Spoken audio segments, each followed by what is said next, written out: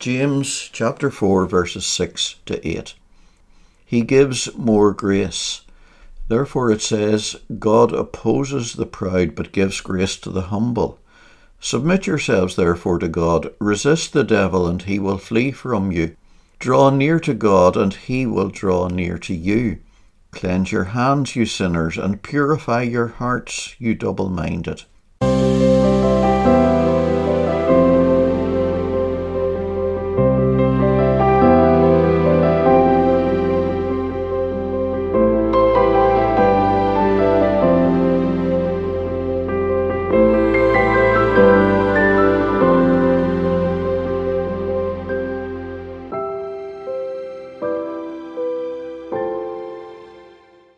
James has been exposing some big sins that maybe you didn't know were there.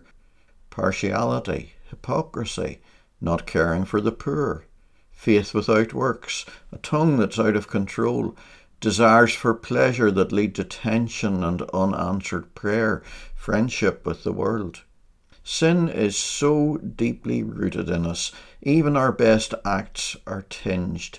And on top of that, James has just told us that God is jealous. It's God's burning passion to have us entirely for himself. Our hearts should be thoroughly and passionately devoted to him. Some might think they have it all sewed up. They've quit smoking, drinking, and other obvious sins that everybody talks about, and they think that's sin dealt with. If they would only let the spotlight of God's word shine properly into their hearts, they would see sin lurking everywhere. It could drive you to despair were it not for the grace of God. His love that doesn't treat us like we deserve. That's what grace is. If God dealt with us like we deserve, we wouldn't have a hope. We need grace. We need more grace. The good news James has for us in verse 6 is that God gives more grace. Whatever your need, God gives more grace. However much you've sinned, God gives more grace. However strong the pull of temptation and however weak you might think you are, God gives more grace. However often you put other things in his place and however powerful the love of self is in you, God gives more grace. Whatever trying circumstances you have to face, however impossible the future looks, however high that mountain you have to climb, God gives more grace. Whatever you need, whatever you are short of, there is nothing that can arise in your life, but he gives grace to match it and more. God gives more grace because he loves to be gracious. He abounds in grace. It's in his nature. And his grace comes from an endless, inexhaustible supply. It never runs out. What did Paul say? But where sin abounded, grace abounded much more. And John in John chapter 1, and of his fullness we have all received, and grace for grace. And the writer of the book of Hebrews, let us therefore come boldly to the throne of grace that we may obtain mercy and find grace to help in time of need. Never hold back. There is grace for the asking, grace for the taking. Where grace is needed, God never falters. He always has more at hand and he always dispenses it freely. So how do you tap in? Well, James says, humility is the key. God resists the proud but gives grace to the humble. If there's anything that will stop the supply of grace, it's pride. If you feel the need for more grace, there's plenty for you, but you need to be humble. And if you're not sure how to go about that, James spells it out for you in the next 3 verses. 3 things to do if you're feeling the need of more grace. First, submit to God. There are Christians who, when they don't like something God tells them to do, try to find a way out of it. Maybe God's word doesn't really mean what it seems to mean. Maybe in my case it's different. Do you ever find yourself doing that? Submit to God. Humble yourself and do what you're told. There are Christians who have fallen out with God. I'm sure you've met some. They're angry and resentful over things that have happened to them, or at least they grumble a lot. They've had to face hardships or disappointments, and you hear them saying things like, "Why did God allow that to happen to me?" as if he shouldn't have. That's not submission. That's rebellion. Is there a wee bit of rebellion in you? Humble yourself and submit. Gladly accept whatever God allows to come your way.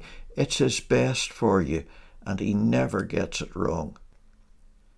Of course, when you try submitting to God, the devil will stick his oar in. James says, "Therefore submit to God, resist the devil, and he will flee from you." Resist him. Don't give in, and he'll flee from you. Most of us get a hard time from the devil because we do give in to him. If you give in, he won't leave you alone. Resist him. Put on all the armour God has given you. Keep it on all the time and send the devil packing. The second thing James says to do if you feel the need of more grace is to draw near to God. Draw near to God and he will draw near to you. Have you noticed how children, when they're out walking with you, if there's any danger or anything they feel nervous about, they draw in close, wrap their arms around your leg, and you nearly fall on your nose. The closer they are, the safer they feel. If only we had as much sense in our walk with the Lord. Those times when you need more grace, what do? Do you know what a lot of people do? They withdraw from God. Leave off praying so much. Stop going to church. And do you know why they do that? They think that because they're struggling and needy, God won't have them anywhere near him. How stupid is that? Do they not know God at all? God gives more grace. And just like you secretly love it when the children draw in close, even more so God delights to pour out his grace. Draw near to him. Pray, read, get into fellowship and worship with his people. Come to his table, draw near to God, and he will draw near to you. Sometimes you make those moves to come closer to God and it doesn't feel like he's responding. That's your faith being tested. Don't give up. Draw near to him anyway, and he will draw near. God keeps his promises, and this is one of them. The third thing to do if you feel the need of more grace is to do everything you can to clean up your act. Cleanse your hands, you sinners, and purify your hearts, you double-minded. Well, that makes sense, doesn't it? What would be the point of coming to God and saying, "Lord, I'm struggling, give me more grace to help me in that struggle," when all the time there are obvious sins in your life and you're doing nothing about them? It would be the height of arrogance. No humble submission in that. But we do it. We are that daft. We have sins. We call them little sins. Sins that don't matter much. And we quite like them. And we don't want to give them up. And we have no intention to. And yet we come to God and say, "Give me more grace. Help me with that big sin I don't like, or help me with this problem, or give me the good things I want." And we wonder why that grace doesn't come. Cleanse your hands. Get rid of those little sins you like. And if there is any double-mindedness about it, sort it out. You can't have two masters. See those sins for what they are. Lament and mourn and weep. Let your laughter be turned to mourning and your joy to gloom. The Christian life is full of joy, but there are things we mourn over too. The horrible effects of the fall in the world around us, sickness, pain, hunger, poverty, grief. And we see sin in ourselves, and that also causes us to mourn, doesn't it?